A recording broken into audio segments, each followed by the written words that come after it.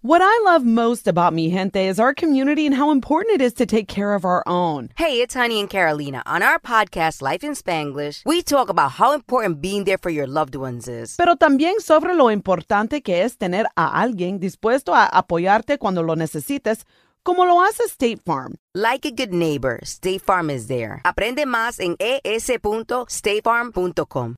Life is full of surprises, some good, some not so much. Hola, it's Honey. Hola, it's Carolina. Y sabes que estar preparado para cualquier cosa es importante. Whether that's in our roles as mothers, wives, businesswomen, or podcasters. On our show Life in Spanglish, you know that being open to unexpected turns has been an important part of our success. Pero we can use some help. Oh yes, la buena ayuda is welcome. Y si pasa algo, tranquilitos. Isn't it good knowing that with a State Farm agent, you can worry less because someone will be personally invested in safeguarding your goals? Plus, they have the options to talk to a real person whenever a customer needs, especially when those unexpected turns come up. It's the personalized attention you can count on. Aprende más en es.statefarm.com. Como un buen vecino, State Farm está ahí. Remember us, because we barely do. This is the Custard TV podcast. We have been gone, mostly due to my ineptitude, for quite a long time, but we're back. Not for the ordinary podcast, but more to celebrate the fact that Matt, myself, and Gary had been doing the podcast for 10 years. I think, is it this August or this September, Matt? You're better. No, it's this. It was actually Friday, just gone, the 27th, I believe. Yes. And actually, it was you and Denise who started. Wow. Okay. So it's not the end of I misunderstood. I thought it was the anniversary of your first appearance when we did Leaving and things. Oh no, that was no, but it's the first official Custard TV podcast canon wise. Thank you. I'm so glad we got an archivologist on was the podcast. The 27th of August 2011, where you talked about the X Factor, oddly, which is and I like the voice.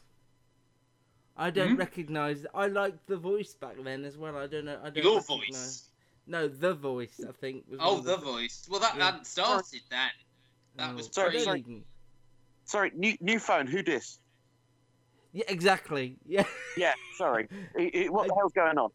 Yeah. No, it's been 10 years since I started the podcast with site contributor Denise. Then Gary was brought on because he did a podcast with his uncle at the time, which I'd stumbled across it. Twitter was weird. I don't know how I found you. I don't know how I found the podcast.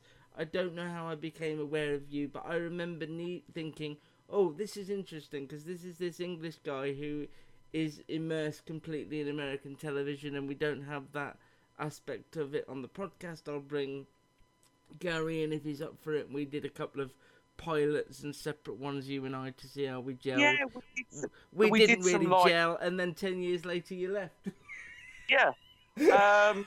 Nice. I always preferred Matt anyway, so, you know. Yeah, I know you did, and you made that clear in your resignation letter as well. No, and I apologise for the language again in that, No, you know, it wasn't. Yeah, it was pure emotion. Writing it in blood probably wasn't a good idea at the time.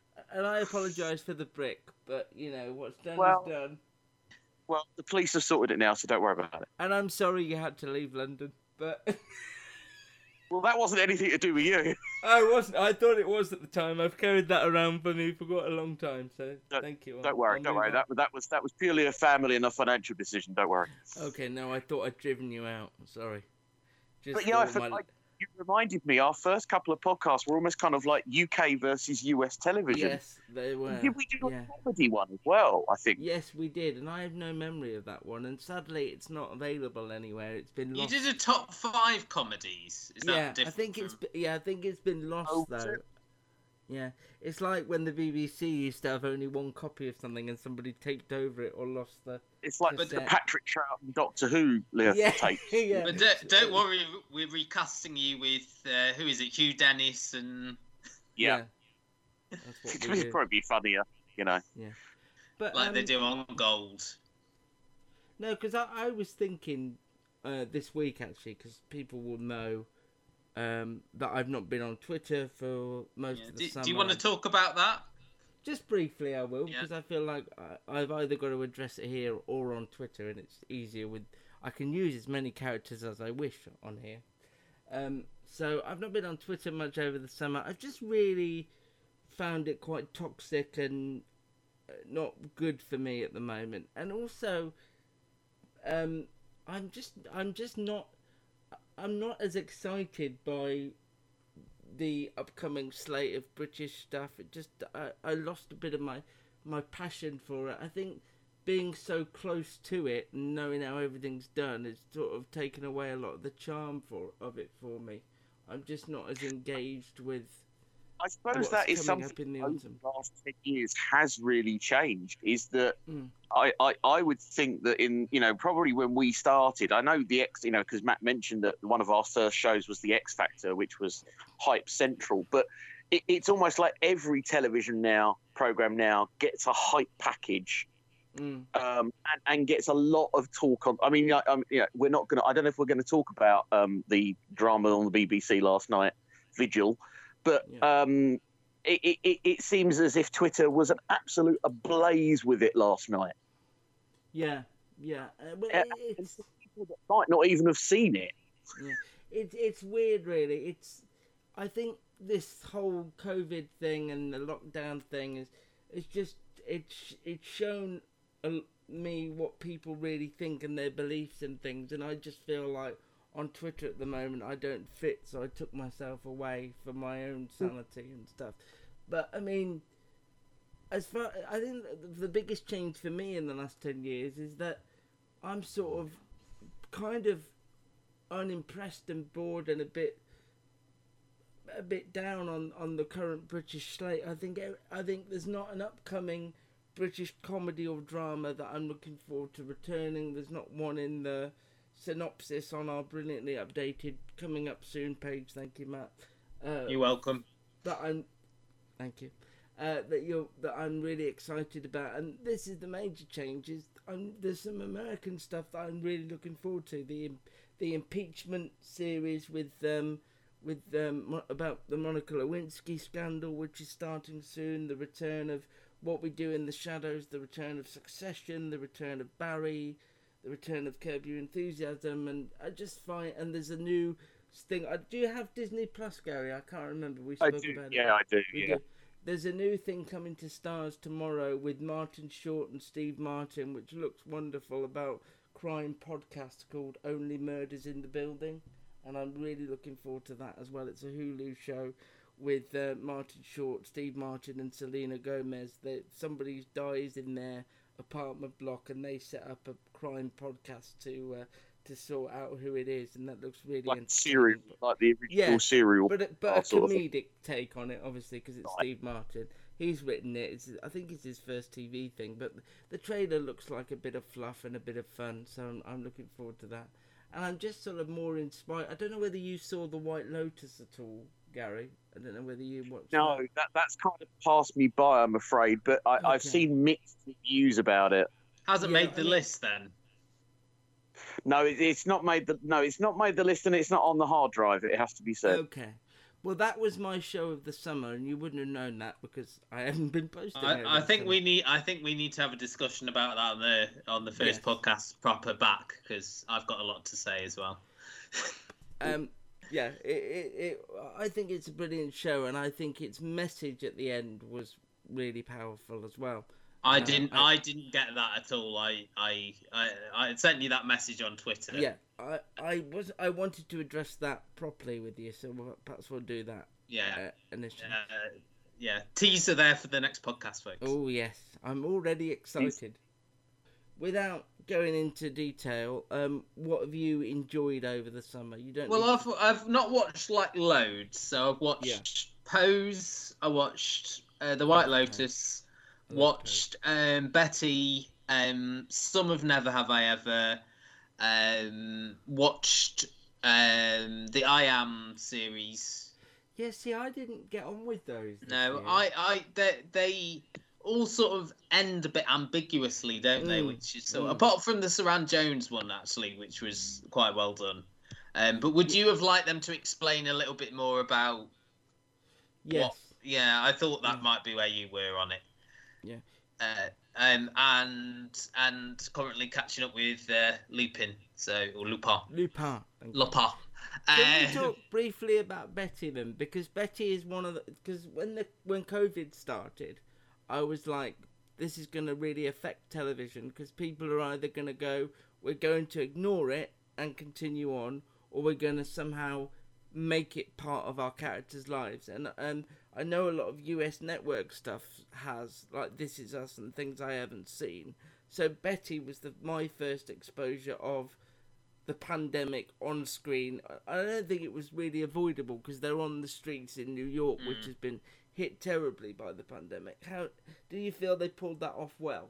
Yeah, I mean, it wasn't implicitly about the pandemic. No, not at all. No. But they, as you say, it's all on the streets and in enclosed areas, so they had to address it. I mean, obviously, some shows have made the decision not to do that, but I think it worked there. They had little bits about not going into stores, not wearing masks, and but that was the only thing, really. It wasn't like it was a massive thing other than the mask wearing, really. I think that was the only thing you would have noticed, really. It wasn't like characters were talking about the pandemic or how it had affected them.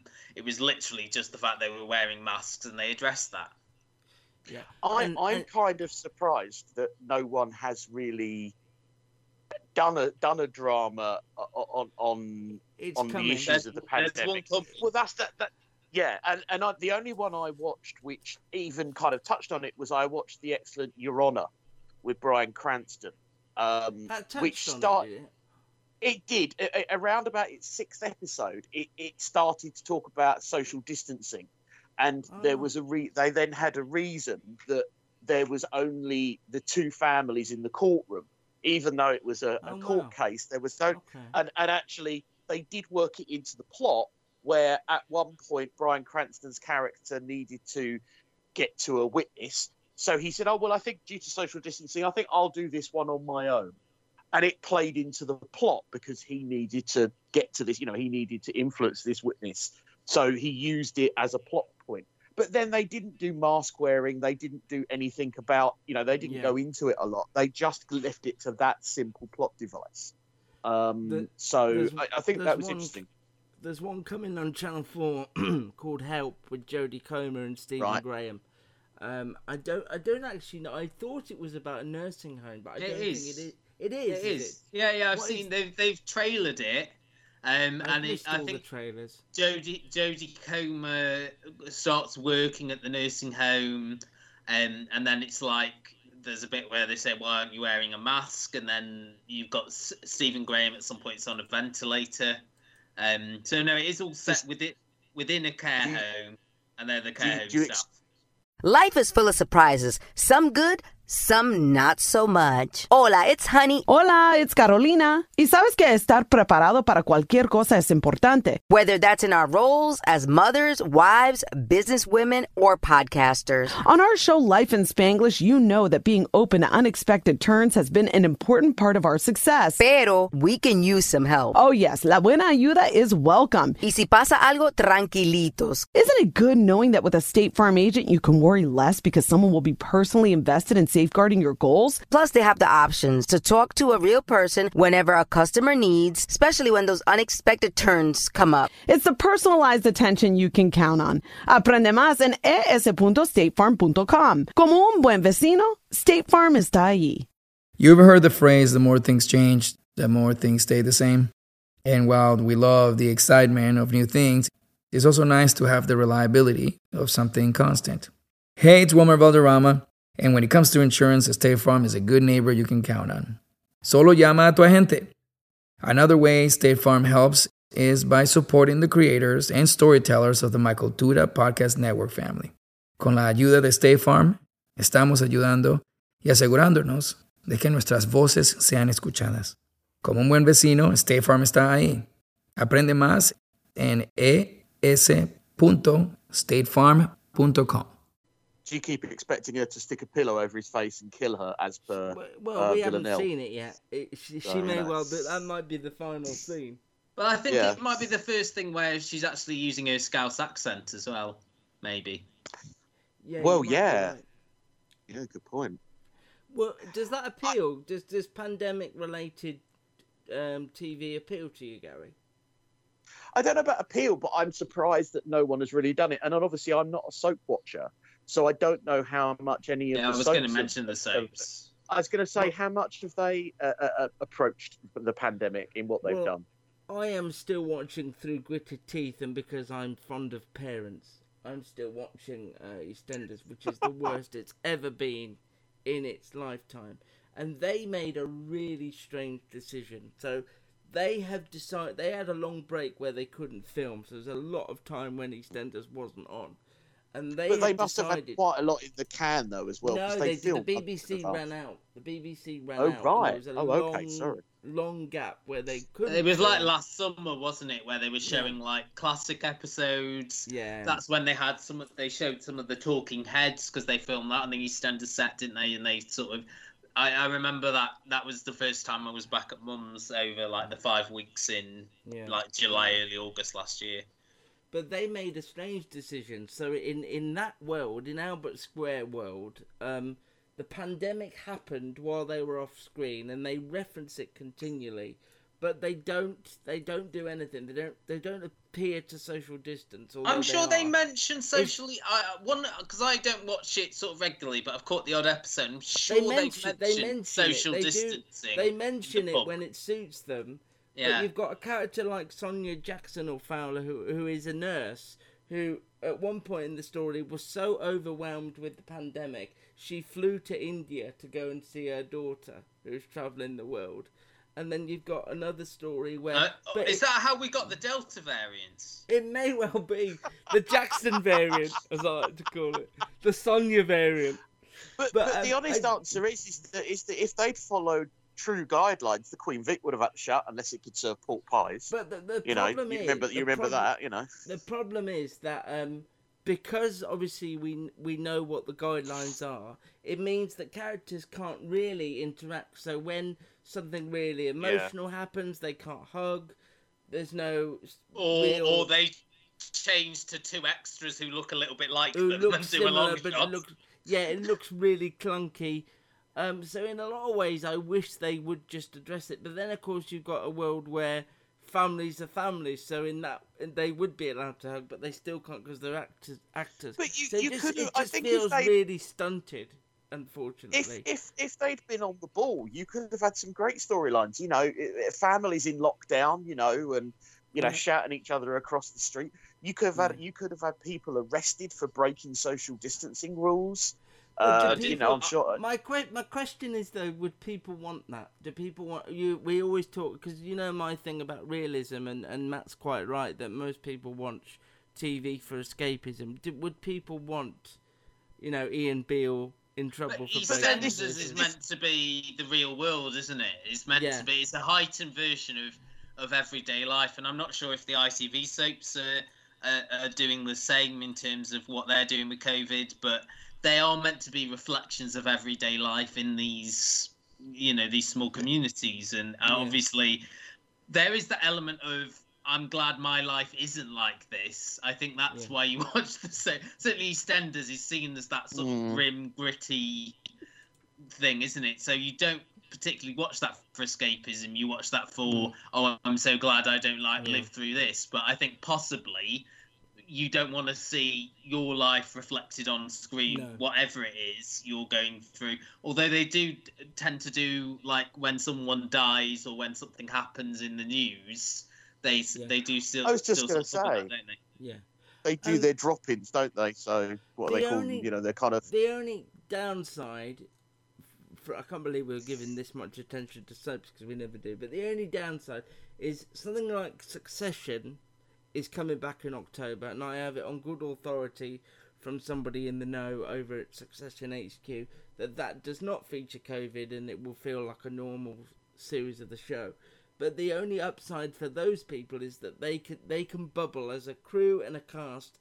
They can bubble and they can do whatever they want. If you're if you're Danny Dyer going home every night and you're filming every day, you're not going to want to bubble because you'd never see your family. So they're in a real tricky situation. It's a weird one where they've got to film 5 episodes a week or 4 episodes a week, and they did that with Strictly last year, didn't they? That they bubbled, that the individual couples all bubbled up, and the professional dancers bubbled up for 2 or 3 weeks, didn't they? So they could do all their dances, and I'm not sure if they're doing a similar thing this year or. Some people got COVID though, didn't they? Through that. Only Katya. Well, she caught it. But, you seem to like that joke a lot more than we did. Well, the name's a giveaway. But her and Nicola Adams had to drop out because Katya got COVID. Nicola didn't get COVID. Okay.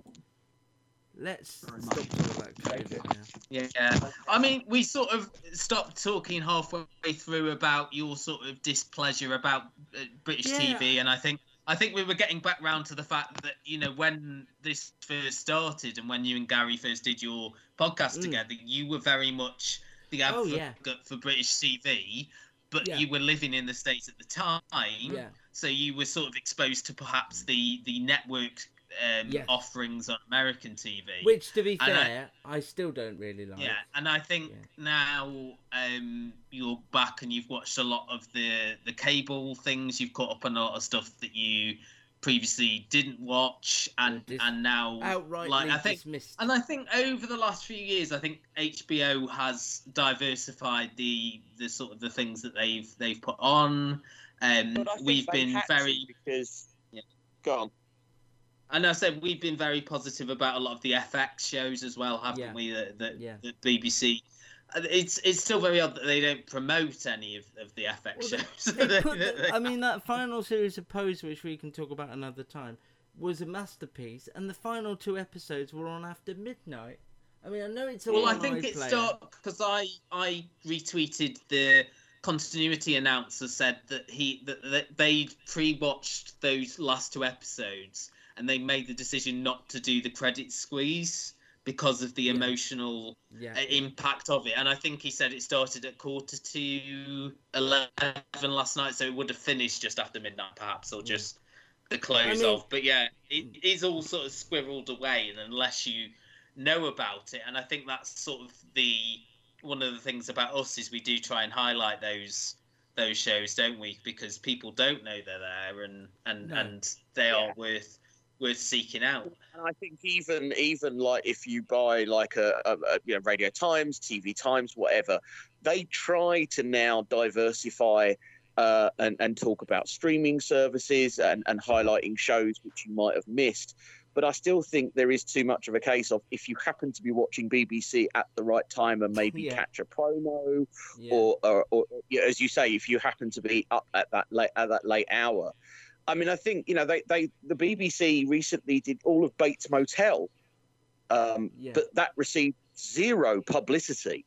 And that ended up on after midnight in the end as well. Exactly. Well, to be honest, probably the subject matter maybe meant that it had to be post-Watershed. But, you know, I think there were 2 things that, going back slightly to soaps, but also to this point of highlighting, you know, maybe programs we hadn't seen before. The pandemic and the Olympics, and to some extent the European Football Championships, were a perfect opportunity. They could have shut the EastEnders down, or at least put it back into, right, we're going to let you make the shows but not show them. And I know they made a lot of effort about trying to put them online and on the iPlayer, but they really could have used that time to build up a backlog of episodes that they then could be showing now. Yeah. And also, I think they could have put stuff on. We talked about it. I'm fairly sure we talked about it every time there was a major football tournament or an Olympics, that people want something else. There are people who don't like sport that want something else. They don't just want the same thing.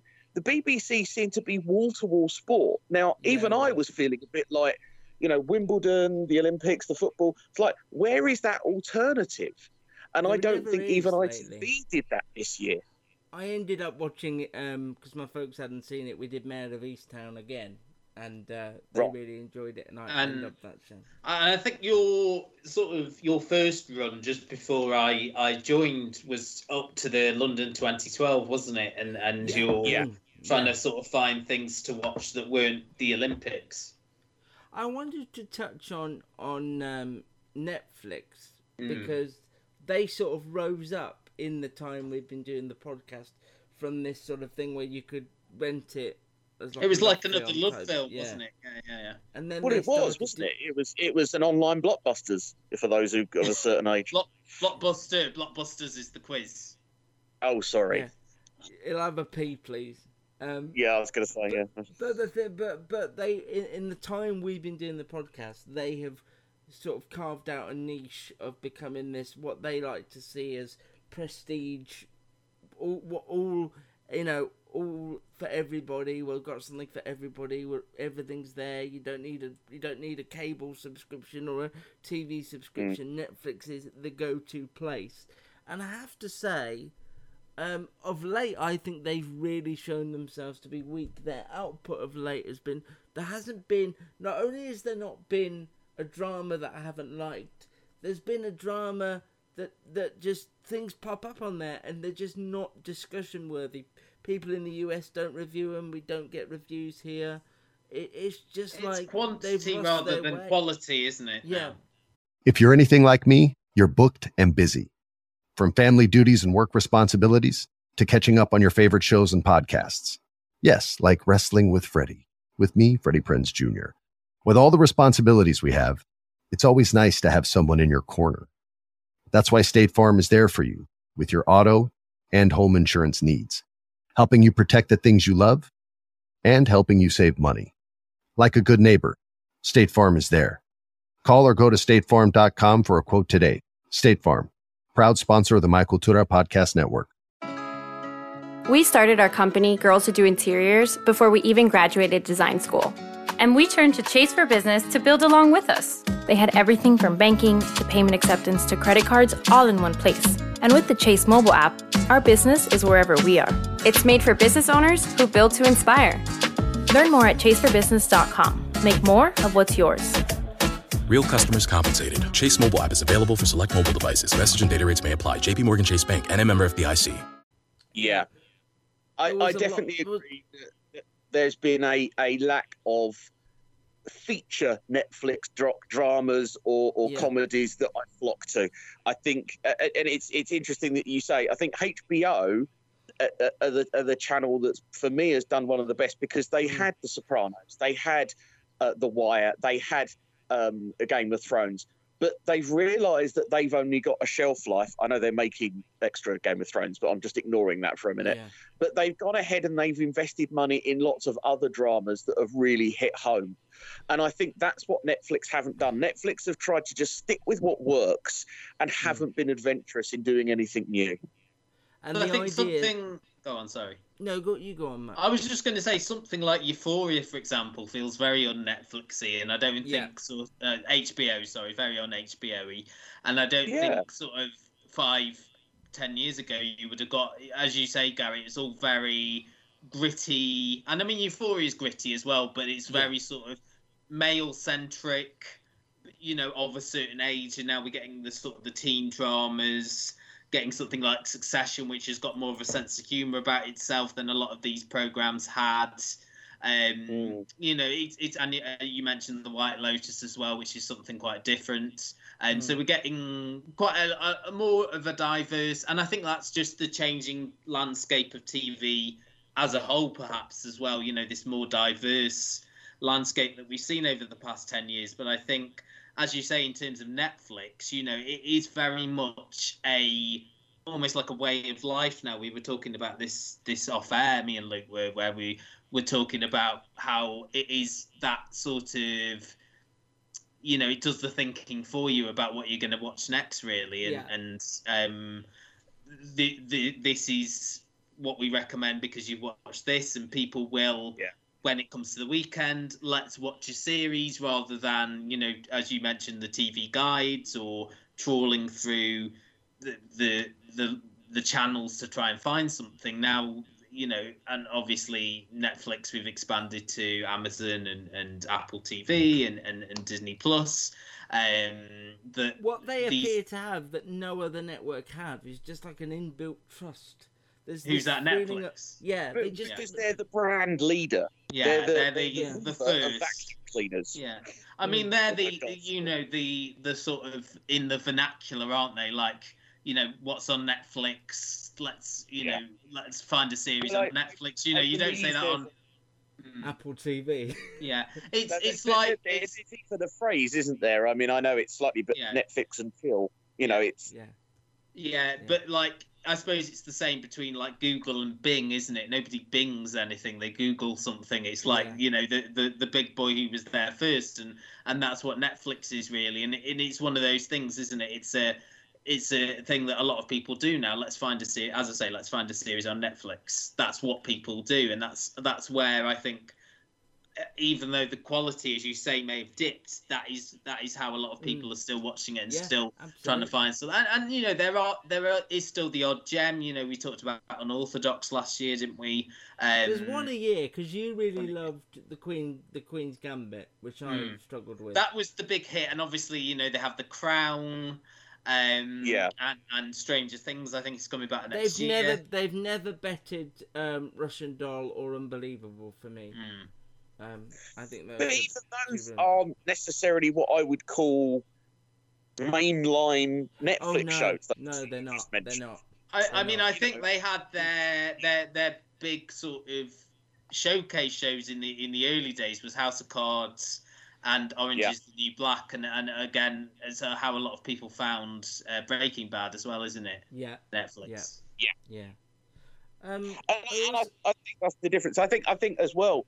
I think Disney Plus has taken a second step forward. I think obviously having Disney and Marvel brings a lot of young people to it. But then do you tend to use that much, Gary? I'm going through Scrubs at the moment as a comedy because I haven't seen it in a while and I never got round to watching some of the later series. So if I need a comedy show, I'll throw on Disney Plus.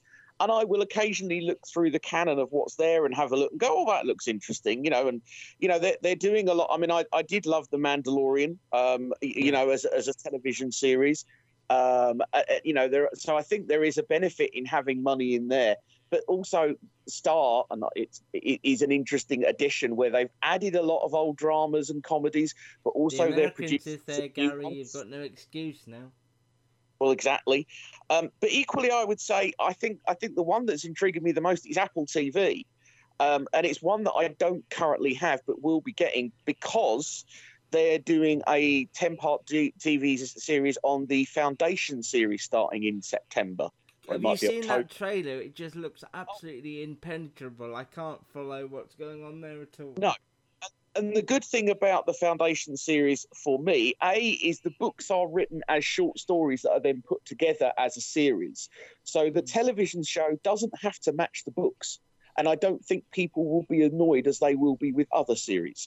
So hopefully they can go in lots of different directions without having to sort of like stick with the book snobs who'll say, well, so like Game of Thrones, like, oh, they don't do that. Because the book itself it skips huge periods of time as part of its storytelling. So it looks immense, and I do want to know how it goes. But I've heard good things about The Morning Show as well, that's on Apple TV. So I think maybe they're going for the quality over quantity method. Yeah, well, they haven't got a library. Yeah, they've only got their own stuff. You can't see any library content there. It's just the Apple stuff. Of all the Apple stuff I've seen, which isn't a great deal, I thought Little America was a bit of a gem, but the rest of it hasn't really appealed. Matt, and I'm looking forward. When I get the subscription to watch Foundation, I'll then have a look at some of these other shows, which I haven't done yet because there hasn't been a show that I've wanted to watch on it. Matt, do you feel like when you joined the podcast, because I wasn't in the UK at that stage, was there already this idea of young people don't watch television? I don't think so. I think I didn't look at it as sort of strongly as I did once, I joined the podcast and started doing a lot more stuff for the site. I think that sort of came about with when they got the statistics with sort of like Netflix and things like that. I think the tide was already turning, that there was some alternatives, I suppose, with like games and things like that. But you know, there weren't as many different alternatives as there are now, and I think with every alternative to linear TV has become, you know, all these children aren't watching TV anymore. They're not watching these programs, or you know, and I think it's the way that they've built up the main channels have built up their online platforms over the last 10 years as well is something. But I don't know if that was as much of a talking point as it has become. Yeah, because I've got a younger sister only by 3 years and a brother-in-law now, and obviously they know what I do, they know it's a hobby, they know it's a jobby, basically, what I do. And they're always asking me for recommendations, and I'm finding less and less that I'm recommending stuff on traditional TV, where I would have, like, even 5-6 years ago, I would have been going, oh, you should watch Mum, you should watch this, and they'd enjoy it. But I feel like there's less and less that compels me to say, you must watch Vigil, for example, because I don't know whether did you see it, Gary, or not last night? I did, and my feelings are mixed, and I want to see more, which I suppose is the grab of, you know, the sign of any good TV show is that you want to watch the next one. But I feel like the trailer's better than the first episode. Is that... No, like, the trailer's kind of teasing me to lots of things which I didn't yet see in that episode. Yeah, I think my problem with Visual is my problem with a lot of what the BBC have been trying to do. Their response to the success and rise of streaming services is to go bigger and bigger and bigger. And when they do that, they gain a lot of conversation from people online. But they end up, for me, losing character depth and storytelling, because I've seen that first episode of Vigil twice now. I watched it last night when it aired, and I watched it on the previews. I couldn't tell you any of the characters' names. I couldn't tell you any of the connections. I thought some of the flashbacky stuff was really obvious and silly. The fact Saran I Jones... knew you wouldn't like that. When I was watching that, I went, I bet Luke taking this. It wasn't the flashbacks that annoyed me, because that's just something I've got to get over, because TV does that. It was the fact that it just felt like something we'd seen a million times before. I thought there was so little chemistry between Rose Leslie and Saran Jones in those flashback scenes, and I just thought, like, all the performances, and I still, after all these years of doing this, have no idea whether I'm reacting to poor script or poor acting, but there was some wooden stuff going on last night in that first episode of Vigil, and there is some great talent. I mean, it's lovely to see Sean Evans doing something different, but I just found him really wooden. I found Saran... I love Sean Evans. He was terrible. Yeah. I got more out of the Submarine than Sean Evans. Yeah. But yeah. I hope that will change, because I get the impression he's going to agree with the Saran Jones character and therefore become a bit of a confidant. Yeah. But I felt like the only character that really I got a real sense of was the XO, because he was so obnoxious. That's the second in command. And possibly, and obviously Saran Jones. Yeah, but I just found her... I mean, I find her, in general, quite a cold actress, unless she's doing really warm stuff like in Scott and Bailey and in... what was the last thing I really enjoyed her in? There was something. It wasn't Dr. Foster. There was something else that I thought she was really good There was something on ITV where she played like a detective in the Victorian age. Was it that? Oh, no, Gentleman Jack. No, I wasn't a fan of that detective in the Victorian. Sorry. Wasn't it? Wasn't that the rough idea of Gentleman Jack? No, she was like a landowner, female landowner. But yeah, I found her quite a... Hold on. What did Matt think of Vigil? He didn't watch it. But it's interesting you didn't watch it, Matt. Why is it interesting? Well, just because you would have, in an ordinary week, I would have asked you. Yeah. But I thought you might watch it just because it's quite telling. The first big BBC drama. So you weren't encouraged enough to watch it without me asking. I thought was interesting. No, I mean, I've sort of been going to the sort of beat of my own drum. You know, that sort of since I've sort of not been reviewing things as much, obviously because when we started I was doing that quite regularly. Writing, yeah. You know, I now sort of rely on you a little bit more to tell me what's coming up and what's coming on. Yeah. Obviously I knew about Vigil, but not a great deal. And you know, it wasn't something that really, you know, it's an action drama, so it's not something that really interested me to the point of, oh, I've got to catch up with that, because, you know, as you said, we're more into our more sort of human-based drama, to use a term of yours. I know it feels an age ago, but did you ever finish Time? Yes.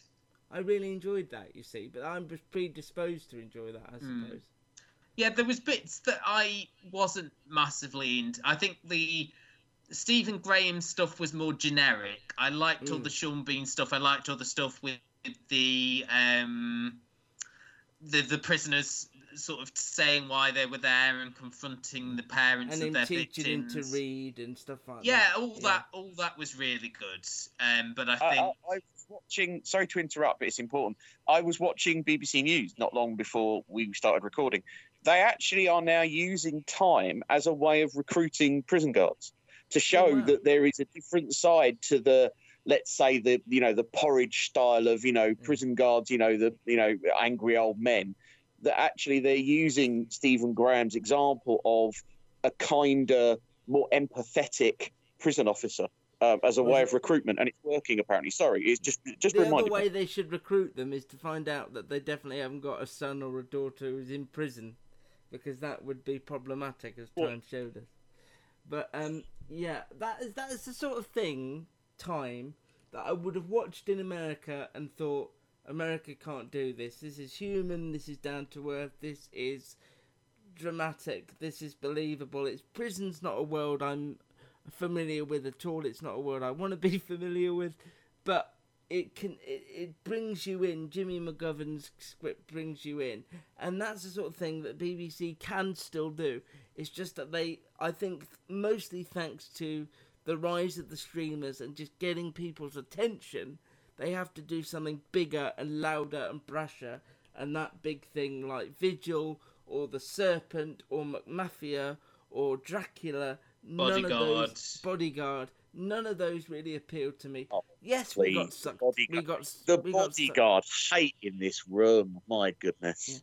Yeah. Well, not hate. I don't think I hated Bodyguard. It was just pointless as it got to, by the end. I was like, I don't know what this is about. You're going to kill Keely Hawes off halfway through. It was about a bodyguard. What if there was a bodyguard? What if there was, Matt? What if there was? And what if it didn't matter if the person he was guarding was there at all? But my other thing that Twitch has shown me is I am in, we've said this many times, I'm in a media bubble. I choose who I follow the people that I find interesting. Am I really going to be able to enjoy the next Jed Mercurio drama, whatever it is, because he's shown himself to be such a horrible person online? I wouldn't have known that in the time. I would say close-minded, I think, is. Whoa, whoa, hold on! I've missed this. I haven't seen this. What's happened? Well, he anybody that disliked, particularly female journalists, anyone that disliked Line of Duty, he disparaged with words that I won't say on the podcast.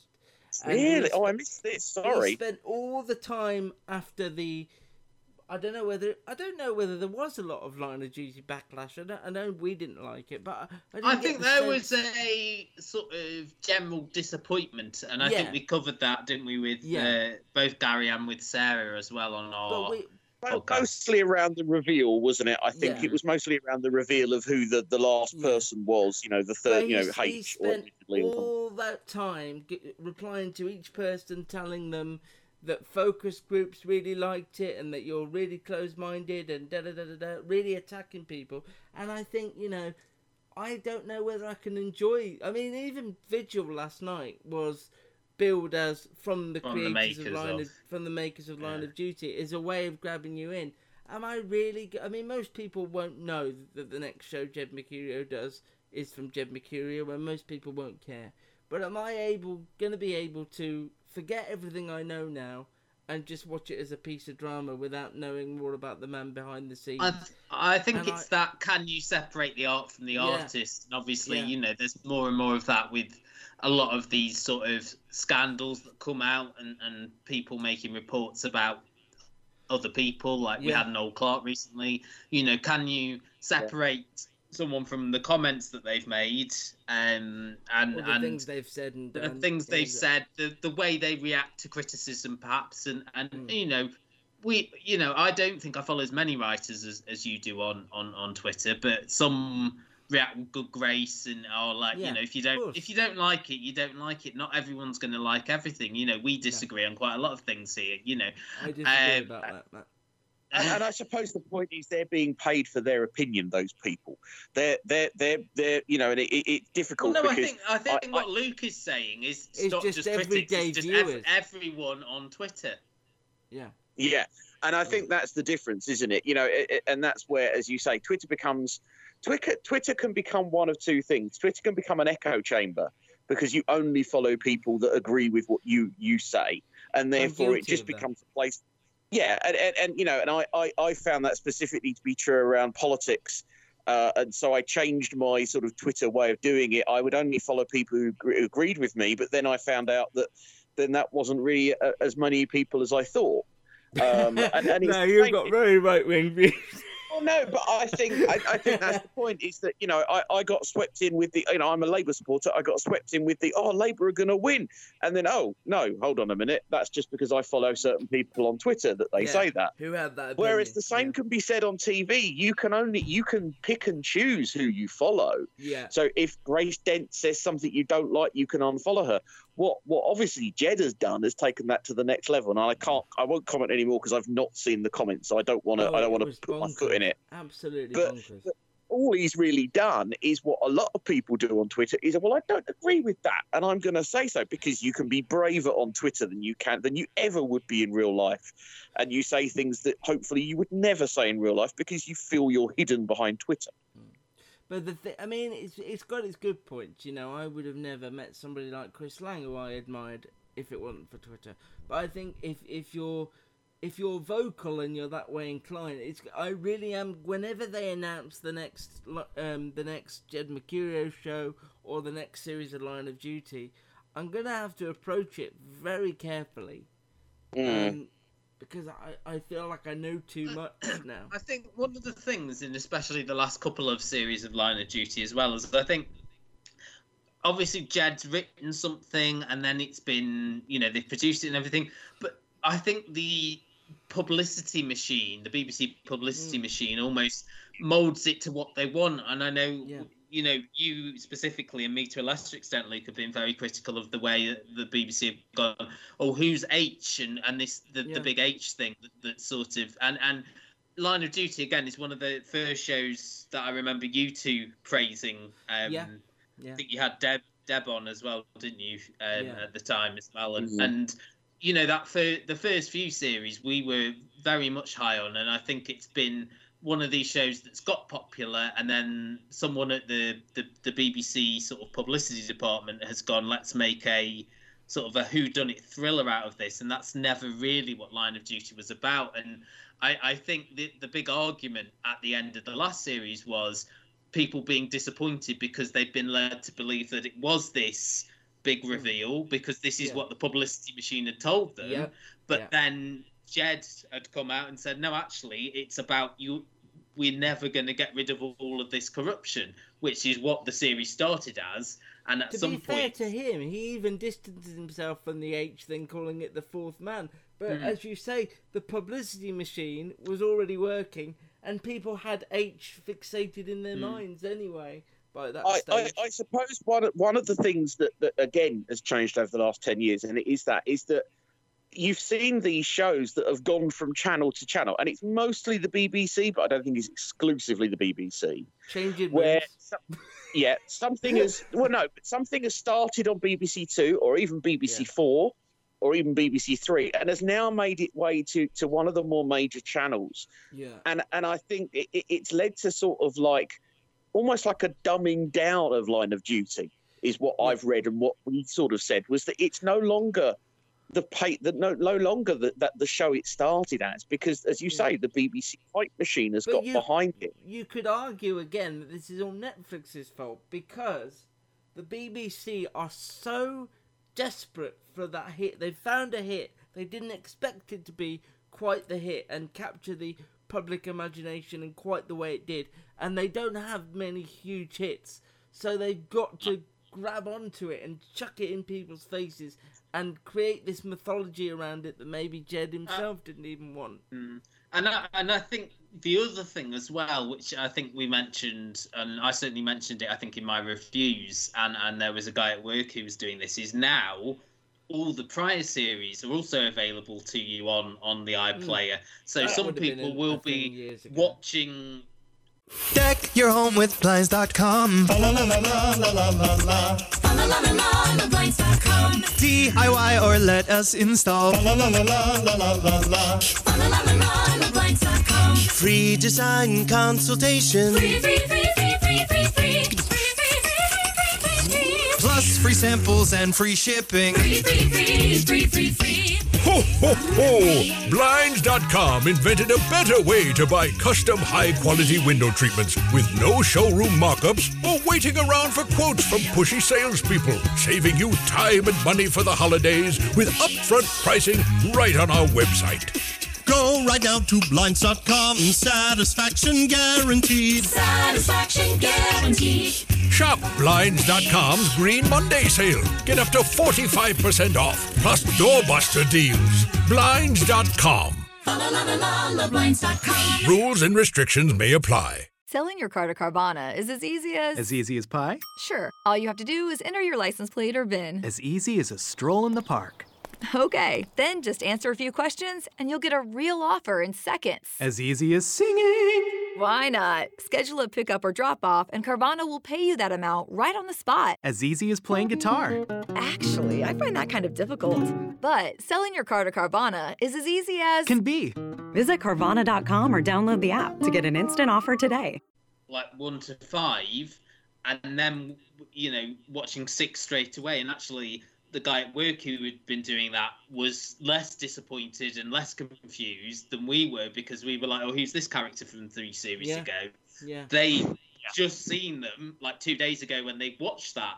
So actually there does seem to be now this appeal of watch all the other series because they're available now on our streaming platform ahead of the 6 series. And whose model is that? That's Netflix's model. Yeah. So it just shows you in the last 10 years... the biggest player in Britain has had to mould itself to become an American business model because it feels like its content isn't enough by itself at 9 o'clock at night on a Sunday. And to me, still, the biggest, and it's likely to change tack, the biggest thing in television in the last 10 years was the fact that the Bake Off went to Channel 4, to me, because it was mainstream news, because the BBC couldn't afford or wouldn't negotiate with the production company to keep the Bake Off, which was at the time the biggest talked about show on television. Is that fair to say? Yes. Yeah. And it had that rare appeal of your grandma could watch it, your mum could watch it, and your it's a family show that became, it became family watching because it was so gentle, and again, as Luke always says, quintessentially British. Yes, because it was just nice. It was being sold around the world. It was being shown in America. It was being remade in America. Yeah, and then something that very rarely happens, and if it does, it happened in America, where a show moves networks. I don't think. I mean, I can only think of Men Behaving Badly as another example of a show that moved from one network to another in the UK. To the BBC, And really, that was because they lost their main star in Harry Enfield at the end of season 1, so therefore it felt like a different show almost when it moved to the BBC. And I think back in the day, if we're going back to sort of the 90s, it was more about personalities moving channels, wasn't it? And a phrase Luke likes still is the old golden handcuffs. Yeah. It was a lot of Bruce Forsyth. That was sort of 70s, wasn't it? But I'm thinking more of like a Des Lynam or a Michael Parkinson. You know, these big names that Chris Evans, I think, perhaps. You know, that you saw as the face of a BBC show. And then, you know, they came over, I suppose, like when ITV got the rights to show the Premier Games from BBC, they had that Premiership show, didn't they? So that was more what it was like back in the day. It was more of the personalities and let's find a new format for them rather than the shows themselves, which is now, you know, the big thing. I suppose that's where we've sort of transitioned from personalities being such a big thing to the shows themselves. I think that's like brands almost. Yeah. There's very few outside of maybe Ant and Dec. There's very few shows Graham that could Norton, last just on their name alone. Yeah, I'd say like a Graham Norton maybe, or a Clarkson, perhaps. It's quite funny. Did either of you watch the Parkinson retrospective on Saturday night? No, it was called Parkinson at 50, and he did not look 50. No, he was a lot older than that. But what it reminded me, and what it showed me, is that just a very simple format of two people sitting in a chair talking about the film they're in, the book they're promoting, the music they're relating, was appointment television not only, I would say, 15, 20 years ago in this country. And now, outside of Graham Norton, who's stuck on Friday nights post-Watershed, and Jonathan Ross, who has very short runs on a Saturday night on ITV, we have nothing like that. And yet when you watch that programme, that got huge ratings at the time. And it was strangely compelling, even if it's like, I don't care about Melanie Griffith or Mel Gibson or Brad Pitt. They were able to get things out of people that you wouldn't expect. But I keep coming back, actually, that over the last 10 years, I think you're right, Bake Off was a massive thing, but I think Netflix is the thing because it has changed. It has changed forever people's expectations of shows. Like Vigil, going back to that, they've decided not to box set that. They're not putting all six of them up. I noticed this when I went onto iPlayer last night. It's because it's the big thing on the top of the screen. It's new episodes weekly, which is another streaming thing, isn't it? Like you'd see on more than Amazon. Because there's one tonight. But it's just changed that. I don't want to wait a week, which we never would have thought of before. It just, if a show's on Monday night at 9, you come back Monday night at 9, or you record it. You didn't think, I want to watch it all. You know, it wasn't possible. Whereas the BBC are sort of 1 foot in, 1 foot out on this. I know Channel 4 have come forward and said all 4 is our main focus now. And if you watch their trailers, it's always on all 4 and Channel 4. And Channel 4, almost secondary. Yeah, because they're the biggest free streaming service. This is what we've had a conversation about this, Luke. I think it might be Britain's biggest free streaming service. I think. But they again have like, for example, Deceit is their big drama at the moment, which is all available on there, isn't it? It's a Sin, I believe they did the same with earlier in the year, but they are very much, we have got, you know, we've got these big American shows that you may not have seen the first time around. They're available to stream at the moment on all 4. And the big promotion that we are the different channel as well, you know, we are, and I think that's what you've always seen Channel 4 as, isn't it? That they've been. Yes. But I would say that ever since Jay Hunt left, I had a lot of time for Jay Hunt when we used to see her at Edinburgh and things. But ever since she's left, I think that the powers that be at the top haven't really made their own road. So they're still very reliant upon Jay Hunt's hits like First Dates and 24 Hours In. And I think there's more of a push recently. You know, It's a Sin. They've had you know, Buying the Grape, for example, which we really enjoyed. Giving Rosie Jones her own series. I think that was quite brave. You know, they have taken some risks, but you're right. A lot of the thing, a lot of the Channel 4 hits are still the Channel 4 hits from the Jay Hunt years. Yeah, and I suppose one of the going back to Gary. Sorry, I was just going to say, going back. Go. I was just saying, going back to your point, Gary, that obviously one of the biggest things that they've done recently is buy the rights to Taskmaster as well, Channel 4. Well, yeah, exactly. That's worked out well for them financially. The question I've got is, given all of this stuff about streaming, why is the ITV hub so bad? Yeah, well, why is the second biggest, the most financially, the biggest money spinning television we've got in this country so bad at its online stuff? Because, and I agree with you completely, they are really bad because they're now reliant upon BritBox. So, for example, Stephen, which is the new Stephen Lawrence drama, starting tonight and airing weekly on ITV on a Monday. That's going straight to BritBox and ITV Hub, which is an awful service, like you say. But if you're a BritBox subscriber for $5.99 a month, you can watch all of Stephen without the ads and without the pain in the neck of ITV Hub. So I think they're moving away more from the ITV Hub and going more onto BritBox. My counter to that would be, you mentioned at the start about a younger audience. Obviously, ITV have attracted that young audience through Love Island in the last few years. And, they are going to be wanting to, that audience aren't going to be in every night. Certainly not now, the nightclubs and the pubs have reopened. God, you're so in touch with the young, Matt. I know.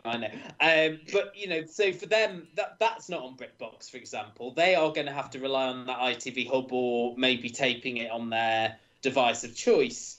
I love taping it. Recording. Yeah. But then again, that a lot of Love Island's thing again though comes from people discussing it on social media. So they will be in because they want to be part of the conversation online as well. And you can't get that on a streaming. I went on holiday and through gritted teeth was forced to watch an episode of Love Island. And wow, I would have loved to have been a fly on that wall. in between throwing up in the toilet at various points because of how bad it was. No, I mean, it was awful. I hated it. But what I found really interesting was it's got the ITV hype machine behind it. They're doing everything they can. Their advert breaks are superbly placed at moments of tension. Which I've said to you, I think something ITV have over the BBC. They can actually break a show up with adverts, and if it's done really well, it can induce tension.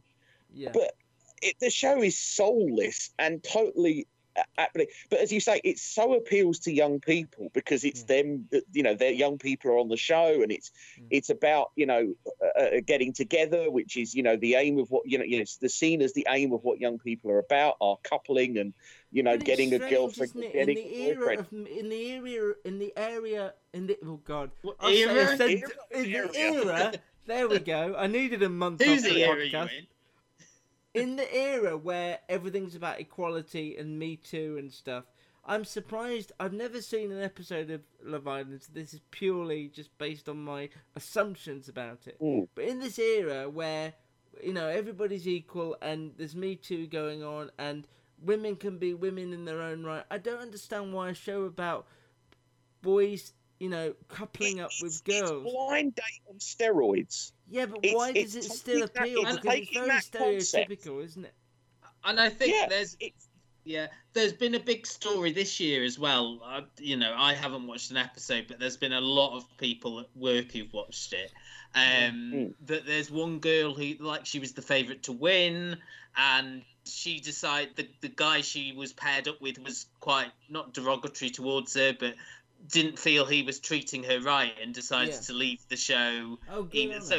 So that was something where, you're saying about the Me Too, actually, that was possibly an example of, but this is sort of, I think the first time I felt a little bit old is the Love Island boom, because a lot of these people are, have got the 50,000 followers on Instagram and there's sort of the TikTok stuff. And, I think this is the stuff that we feel sort of a little bit aged out of. I mean, you know, you talk about, Luke, of having, you know, every episode of Big Brother taped and sent over to the States for you to watch, and I think that was our sort of version of this. And I didn't think like Big Brother was particularly. I know it's skewed young, but I always liked that it had a variation of age groups on there for the most part. It very much skewed young though. It skewed sort of 20s The and older maybe people early never 30s. really fitted in, though, did they? You'd never see a character like Carol on Love Island. No. Thank God.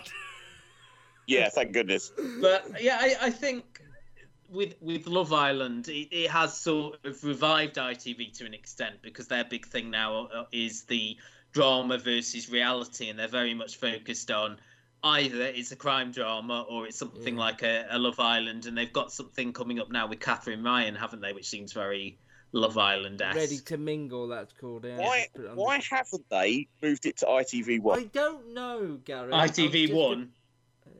I don't know why. Isn't it? I don't know why ITV. Do you not remember one of our podcasts where we made the joke that ITV had dropped one? Yeah, it was one of my. I still listen to that. You know, if I need to pick me up. The Titanic one, yeah. The Titanic jokes. Perhaps, in all seriousness, perhaps the biggest shock in the last 10 years is that of the three of us, Gary's seen more Love Island.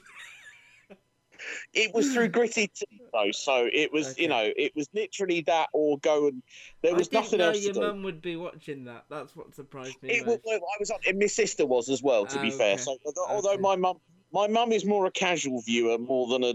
She is actually watching it. I love that. I love that. that. A bit of a joke. I love that. Okay, so I think that was an interesting discussion that I didn't think we'd have. And that for once, none of us had any notes or anything or preparation. I just think that the way TV here has gone and the response by all the channels to sort of replicate the Netflix model is sort of why I have fallen more for the American stuff, which still seems very writer-driven, very showrunner-driven, still very experimental. I mean, I don't know Matt's thoughts on the White Lotus at all, which we'll talk about another time. Well, one comment I'd left you a message, so you and you're right. Have an you're idea. Right about that. Good. That was a very unique. That was a very unique show. It was a very unpredictable show. It's a show that I don't think even HBO thought was going to catch fire the way it did over the summer. And I feel like it's the sort of show that we don't make. We always make. ITV always makes crime drama. Channel 4. Because they know, but I think because at the end of the day, and I know I keep saying this to you, it's about making money, and they don't take as many risks because they know if they air the 11th series of The Era, they're going to get 6 million viewers, and they're going to get, they know how they can sell these shows to advertisers. Right. Because I know, for example, Stephen's on for the next 3 Mondays, then it'll probably be the new series of Manhunt with Martin Clunes, then it'll be something else. I'm not knocking them, I understand why they do it, and ITV is American network television. Yeah. How many series of CSI, NCIS, Law and Order, Chicago, whatever, are there? And that's what ITV is. Yeah. But I don't feel like it used to be. I think something like Appropriate Adult all those years ago with Dominic West and but that's still knock out the. I felt like that felt unique. That's still a crime drama. Yeah, but it felt to me at the time in 2011 or 2012 when that was 2011. Yeah, it felt unique and stood out as a great piece of television. But still something like Manhunt you enjoyed, and that had the same sort of stripped back appeal to it. Yeah. I think obviously that I think they have diluted it now, and it is a lot of the same sort of series that they're putting out there, and every time they try something a little bit different, say what was the Dawn French thing, Maggie Cole, which was a little bit different and didn't really work. They do try and do these more sort of comic dramas every so often, which don't tend to do well. And I think obviously the biggest success they've had, I think Broadchurch obviously was something that we covered a lot. in the first series, and then subsequently on Forgotten as well, which we've really enjoyed. And to some extent, I would say Endeavour now is kind of losing its appeal to me a little bit. Wow. Unless they decide to do a major decision, because the last few series have been very similar, but they've got an end point with this. Yeah. They've got a fantastic end point where they could move into, you move back into where Morse takes over, but they haven't yet progressed the series enough to get anywhere near it. They've kind of got stuck. And even, I'm going to say it, I didn't enjoy the last series of Call the Midwife for the same reason. They're not pushing the story on enough. There's a lot of pushing in Call the Midwife. Yeah, that's all it is. And I'm not pushing in or pushing out. I don't know. But with you got to remember as well, soon, because Gary didn't like Life on Mars for the 70s element, and that's where Endeavour's heading. So maybe he'll lose him when Morse, gets into the Bee Gees and things. We already know. I mean, I know I probably mentioned it on Twitter, so Luke hasn't seen it. I kind of liked the last series of Marcella. Yeah, you're on your own. I didn't see anyone talking about that. But I think everybody kind of gave up on it because the first two series were so inconsistent. Bonkers. But actually, I think it found its stride, and I really liked it. That was weird. That was a weird schedule because ITV used to play that in double bills on the same night, and then it got moved to 10 o'clock. It was almost like they lost faith in it as well. It's very strange. But I think the other thing that we've talked about recently as well, Luke, is your sort of ideal that the writer is always king and the showrunner is always king. Not the truth. I don't think that's... I think, if you've got that brand...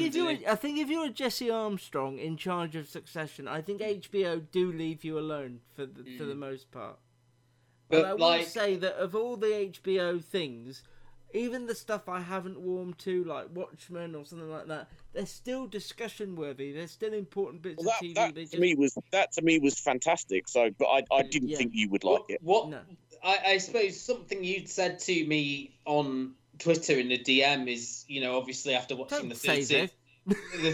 Oh no, just saying how about the mole. That you preferred the third series opposed to, it made you see maybe It's a Sin wasn't as good, in comparison. But that's the difference between having like a juggernaut like Ryan Murphy behind you and having FX, which is, it is a cable channel, so you've got a little bit more freedom, whereas you've got Channel 4, a channel where you still have to show to advertisers. And Russell T Davies has come out and said, I wanted it to be longer. I wanted to develop these characters. I saw it as an 8, and it was cut down to a 5. At the end of the day, and we were lucky to get a 5th, as it turned out. So and that brings us back to something that's happened over time. Is Doctor Who has become less about the Doctor and more about the series runner, whereas this more recent series. After the initial furore of a female Doctor died down, people are now more angry at Chris Chibnall for his direction. Well, they should be. Just in general. But who wrote Doctor Who in the 60s, 70s, and 80s? Nobody knows. But I think since it wasn't the focus of it. Since it came back in 05, everyone's known it's Russell T. I think again it's as Luke. I think the abiding theme of here is the curtain being lifted, and when we had Doctor Who come back in 05, they had Doctor Who Confidential, which was the behind the scenes, and they had Russell T Davies commenting on everything there, and then when Stephen Moffat took over, and then when you say Chris Chibnall now, there's been 3 distinct showrunners who were all names before they took on Doctor Who, and they have all had very distinctive styles of something they've wanted to bring to Doctor Who. And obviously, now we are looking to a new showrunner. They've announced that Chris Chibnall and Jodie Whittaker. It's going to have to be a name, isn't it? Well, that's it. Like some people are saying, do we need a showrunner? I read an article where Sally Wainwright seems to be one of the front runners at the moment. And I know when I saw her at Edinburgh a few years ago, she was saying that she really wanted to front a female-fronted Robin Hood when they were first sort of touting bringing that back before Jonas Armstrong series that we had. So, but you're right. It has the showrunner concept, and people knowing more about who's behind your TV has changed. Even more so perhaps than just us who have written and talk about TV. You know, people know these names, whereas 10 years ago they possibly wouldn't have done. The only other thing that's helped me, because I've discovered a proper affiliation. What? Affiliation with... Come on. I can't speak. It's been months. It's either affinity or affiliation. Yeah, it's one of them. With American stuff, and what's helped me with that is they've gone, strangely, over the last 10 years, they've gone away from the American model of TV. I know it's a show we don't watch, but Manifest has been revived by Netflix for the final series, and they're calling it an extra long series, and that's 20 episodes. 10 years ago, 20 episodes would have been short. Deck your home with Blinds.com. DIY or let us install. Free design consultation. Plus free samples and free shipping. Ho, ho, ho! Blinds.com invented a better way to buy custom high-quality window treatments with no showroom mock-ups or waiting around for quotes from pushy salespeople, saving you time and money for the holidays with upfront pricing right on our website. Go right now to Blinds.com. Satisfaction guaranteed. Satisfaction guaranteed. Shop Blinds.com's Green Monday sale. Get up to 45% off, plus doorbuster deals. Blinds.com. Blinds.com. Rules and restrictions may apply. Selling your car to Carvana is as easy as... As easy as pie? Sure. All you have to do is enter your license plate or VIN. As easy as a stroll in the park. Okay, then just answer a few questions and you'll get a real offer in seconds. As easy as singing. Why not? Schedule a pickup or drop-off and Carvana will pay you that amount right on the spot. As easy as playing guitar. Actually, I find that kind of difficult. But selling your car to Carvana is as easy as... Can be. Visit Carvana.com or download the app to get an instant offer today. And 20 episodes would have been a right strike. And I love the fact that something like Pose and other things I like. The White Lotus was 6. That would have been unheard of a few years ago. But cable shows have always been that sort of length, haven't they? The Wire and Breaking Bad, I think they were 13 each time. And Sopranos. And varied as well. I mean, I think that's the thing, is that the non-network shows are less concerned about the fact that they have to churn out 24 episodes, and they say, right, my story takes this many episodes, and the network goes, great, we'll finish I think The Wire were 10, weren't they? I think so, yeah. I thought but I think it just shows that HBO, FX, all these other channels are less interested in saying, right, we need to have 24 episodes to make money, to sell our advertising. But even This Is Us is only that's the biggest hit on American network television, and that's only 13 episodes now. So it just shows you that's what they've decided to do. And I still say the best stroke worst thing that ever happened to American television was the writer's strike. The best thing, because what it meant was they had to think differently. The worst thing was a number of shows that were really good, such as Heroes, never ever recovered from the writer's strike. Yeah. But I think it's because I have now finished every single episode of ER. We'll have to have a chat about that. From beginning to end, I adored it. It's one of my favourite shows ever. John Leguizamo working on a chimp was a low point, but... And the cheese rolling episodes. Yes, there's a couple of low points, but on the whole, but I did that because Matt and a few TV critics I follow had been on about it, and I thought, you know what, I dismissed it. Now, if a show is 24 episodes, which isn't very, very often, I just find it completely impenetrable, and I don't even want to start it because it just seems like a impenetrable force that I'm not going to get through. And I did worry, Mayor of Easttown, the show of the year as far as I'm concerned, only being 7, and it was so densely packed, I did worry, are they going to rush it towards the end? But that again used every minute of its screen time To tell the story and to tell. Please, that's top of my list now. Oh, Gary So. of London Town. You need to watch that. It's next on the list. I might even After Scrubs? This afternoon. Scrubs is my comedy go-to over dinner. Okay. It's not. I don't even know if I'll finish it. But it's just one of those things where where you want something a little bit different. I think you'll finish dinner. I don't think that. Well, yeah, there's more chance of me finishing dinner than Scrubs, yeah. But yeah, but that's interesting. It's an interesting dynamical shift. What's happened with American stuff now, using more of the British model, and cutting things down. I think the impeachment series, which I can't wait to see, is 10 episodes, and that I'm like, yeah, that's good. 10 episodes, you can tell the story. I don't know if I care about Clive Owen being Bill Clinton, but we'll worry about that when the time comes. I'm looking forward to, is it Beanie Feldstein? Yes, she's as Monica Lewinsky. Have you seen any of the trailers at all? Because yeah, I've seen some of the pictures. I don't think I've seen a trailer. Oh, the trailers! Look them up on YouTube. They're wonderful.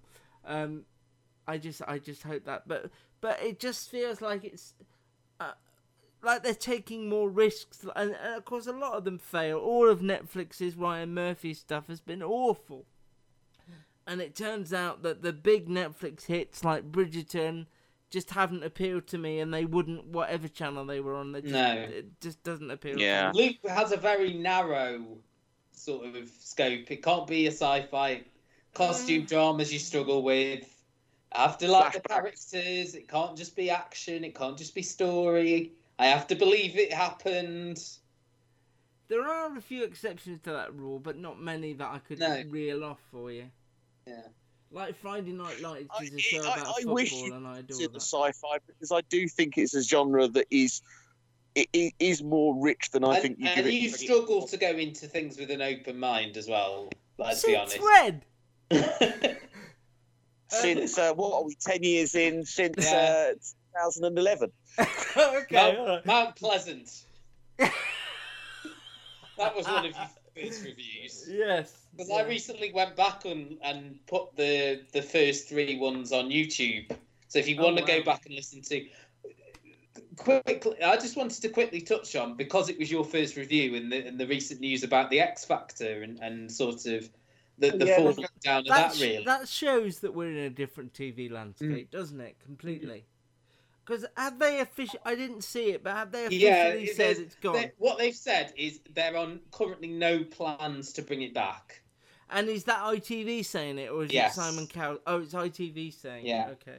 We said a long time ago, probably 3 years before it finished, it needs a break. It needs time away from your TV. Luke says they need to rest it, is Luke's favourite phrase. And it is absolutely right. I don't think now, given what's going on in the world, is the right time to bring it back. But I could see a time when that could happen.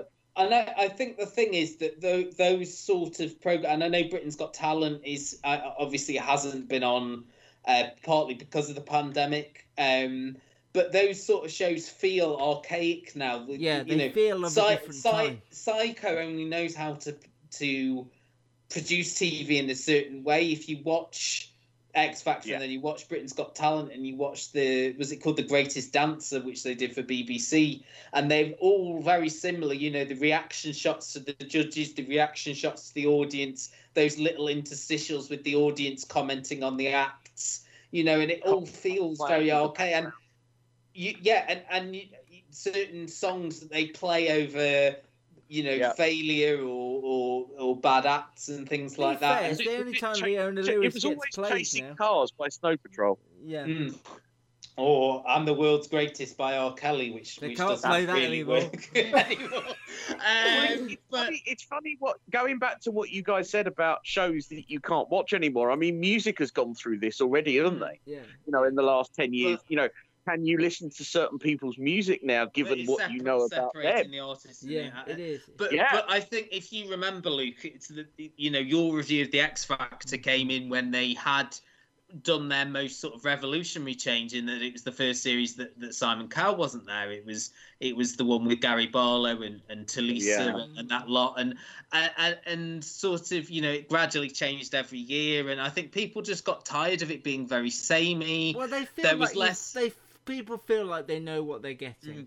There was less social media interaction. I think the series that you just come off in 2010 was the big one with One Direction and Katie Waisel and Wagner and people like that, and that to me was the sort of the peak of the X Factor. And I think actually Strictly has survived because it evolved its format the same year in 2010 and had less dancers and ditched certain aspects that didn't work. And I think that has been revived a little bit through, you know, having Bruce Forsyth not be on it. It felt a little bit fresher. Changing the judging panel every so often, and I think it's just because it's a lot nicer show. And I think the popularity of the Bake Off, which we mentioned earlier, people have more now gravitated towards programs where there's this sort of community aspect more. And I think Strictly Come Dancing has that. X Factor was very combative. I think even though The Voice failed, it's still on. Yeah, I mean, and Gogglebox has that to an extent. It's also immensely popular worldwide. You know, so the fact that The Voice exists in the UK is more of a recognition of how the brand has done, rather than the success in this country, in my opinion. And I think although it didn't really alter the X Factor, I think that people sort of still saw it as an older format. And I think the year they did try to change it was that 2017, 2018, where they did it as more of this, you know, everyone's doing original music now and it's a different set. Did they play that over a week or something? No, but it was less weeks, wasn't it? It was, I think it was the one that Raksu won. So whatever year that was. I don't remember it. I want to say it was 2017, I want to say it was. There was one particular year, was it Lucy? There was a girl called Lucy who sang all her own music. Yeah, Lucy Spraggan. That was 2012. But that definitely felt like she was a bit ahead of her time. Yeah. She made them change their view on that kind of act. Well, that was the year. Well, you say that was the year where they did a lot of their recruitment from YouTube and seeing who these acts were that had already had successful, you know, a lot of hits on YouTube, and saying, do you want to come along and we'll do the sort of the very, very manufactured aspects of those sort of shows as well, which I think we are now demanding a lot more actual reality, and we like to see you know, we like to think we are seeing genuine people succeeding rather than and I think that's something, and that's possibly a positive. And I think even with something like Love Island, which may have gone back to that format of maybe being a bit more vindictive, I think seeing some of the social media and seeing some of what people are saying at work is that you're still attracted to characters that you like. And you feel bad for them when you see the producers try and sort of split them up from their partners, manipulate things. And I think we have become more savvy, and I think that's something we're saying about these showrunners. We've become more savvy to the fact that possibly, like, you know, in 2004, we weren't as aware of the fact that these weren't the first auditions that we were being shown, that there was auditions going on prior to that. And again, this is the curtain being lifted and us being more savvy, and there being more access now through, like, Twitter wasn't a thing. You know, Twitter, I got on Twitter in 2009, social media being a massive contributing aspect to that. There's always someone telling you what's going on behind the scenes now, whereas before there might not have been. And that was some of the thing that I think put pay to the X Factor. And I think Britain's Got Talent may go a similar way in shows like that. And it's hard now seeing what they are looking for their new Saturday night vehicles. I mean, like, Who Wants to Be a Millionaire's now back on Saturday nights after years away, and like the game shows that they're promoting now. Then we come back to something you've always said. Does it matter that Saturday night is Saturday night or Wednesday is Wednesday? Because people aren't because my mum always says on a Saturday, is there anything on TV? I always say no, and she says, my God, it's Saturday night, there's nothing on.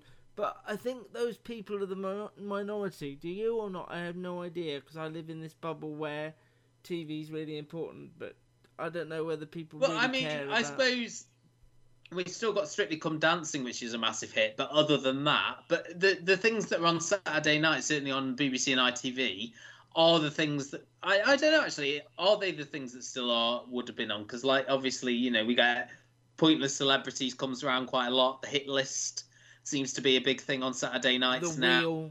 The Wheel, and these are all celebrity focused.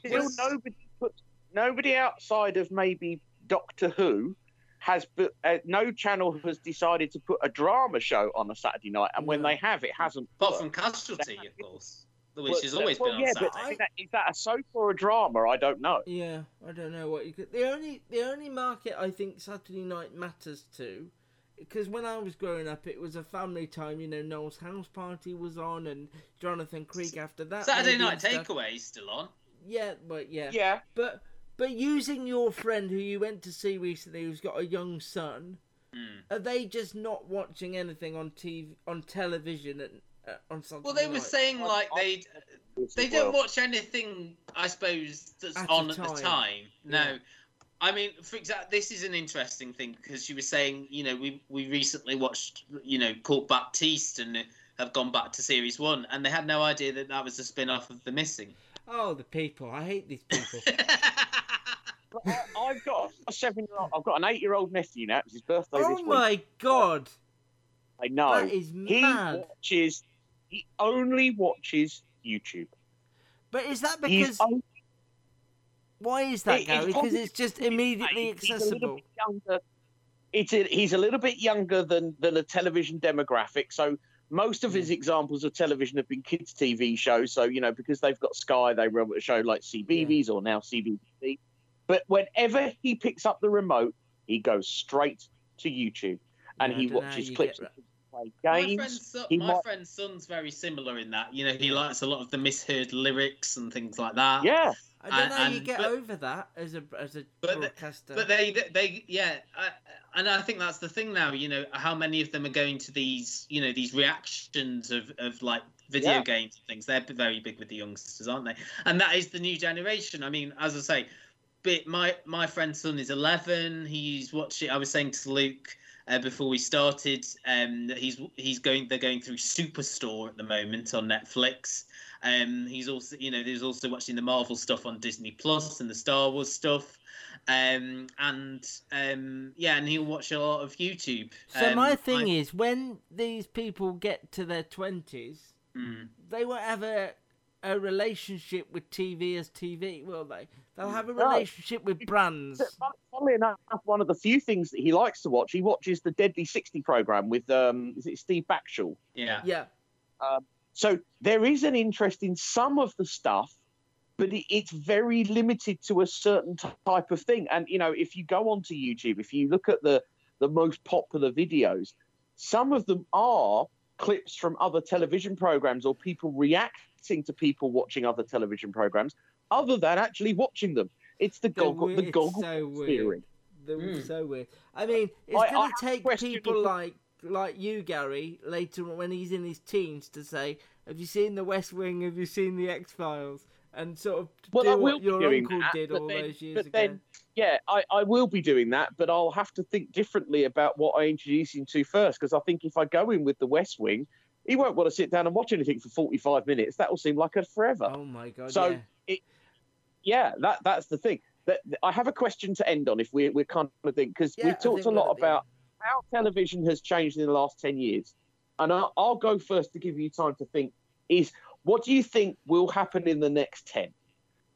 And for me, I think we will lose one of our main 5 channels in the next 10 years. I don't know which one it will be, but I think in the next 5 years, we will lose one of the 5 what we call stable terrestrial channels, even though none of them are terrestrial thanks to digital switchover. Yeah. Because I don't think the current model will be sustainable financially. And whether that is the BBC having to go private because of the government funding, whether it's Channel 4 losing some of its gun of, or whether it's Channel 5 no longer being able to be commercially viable because, you know, nobody likes Jane McDonald and Hitler. My mum loves Channel 5. She loves all that. She loves She loves Jane McDonald. She loves Bargain Loving Brits in the Sun. She loves Can't Pay We Take It Away. So I don't think necessarily it will be Channel 5, but I just believe in the next 5 years, in the next 10 years. The only thing I can think of is if they sort of amalgamate BBC 1 and 2. I can't see. I can't. I know what I would like to happen in the next 10 years, because we're already seeing happening. What we're already seeing happening is, in the old days, if you had Sky, you used to have Sky Movies and this and that and all the bundles. Now what we're getting is, because every network has got its own streaming service, people are paying more for what they used to have originally. So Luke's going to say everyone's going to go back to having physical media and DVDs. No, I would like that to happen. That's a personal thing. I think it's already happened a little bit over in the States with HBO Max, and I think that Netflix will buy out either, or Apple or Netflix will buy each other out, because at some point there needs to be fewer streaming services and one big one that has enough, because at the moment you're paying for, you said, Gary, you're paying for Disney Plus, yeah? Netflix and Amazon, yeah. Netflix and Amazon, and you want Apple TV, so that's going to be that on top. Are you Sky as well? I am Sky, but I'm on a fairly limited package now. So you pay Sky as well. Yeah, Sky. But I would say that when I go for Apple TV, I will drop one of the others. In fact, I only have Amazon because I like Amazon Prime, the service. That's what for Amazon. I think a lot of people are in that boat. Yeah, they don't have Amazon for the TV, but I Disney while I sign up for Apple TV. But I mean, my friend who I was with had the same. I was just going to say she had Netflix, Amazon, Disney Plus, Sky. Yeah, it's going to get to the point where people probably at this stage don't realise how much they're paying and how often they're using it. It's just going out like a direct debit, and they don't realise it. At some point in the next 10 years, there will be one giant streaming services. On top of that, oh, Gary, you keep trying to say something there. Well, I was going to say, on top of that, you have a TV license. Yeah, which you have to have. I think the one thing that I would counter your theory with, Gary, is the fact, and again, this was one of our big things that we talked about during the run of the podcast, was the fact that BBC Three is going back to being a linear channel again. Strange. And so the only other thing I would say is, does Sky lose its appeal for you, Gary, and for me in a couple of years when the HBO stuff runs out, the deal with HBO runs out, and then they can't renew it because I still think I think the sports package alone keeps me with Sky. And I don't think I get it just for the drama. The drama's good, but I think if HBO launched their own streaming service, that you'd also have to pay for. Well, yeah. Well, that's I think Luke's probably more realistic than mine. Yeah, I mean, I'd agree with that. And things like Sky One is no longer going to be a thing now, is it? It's going to weirdly, change. It's going to be Sky Max, which sounds very similar to HBO Max. It makes me wonder. So, is the theory? Sorry, I wasn't aware of the HBO thing with Sky. Is the theory at the moment that they will be launching in their own HBO Max in the UK?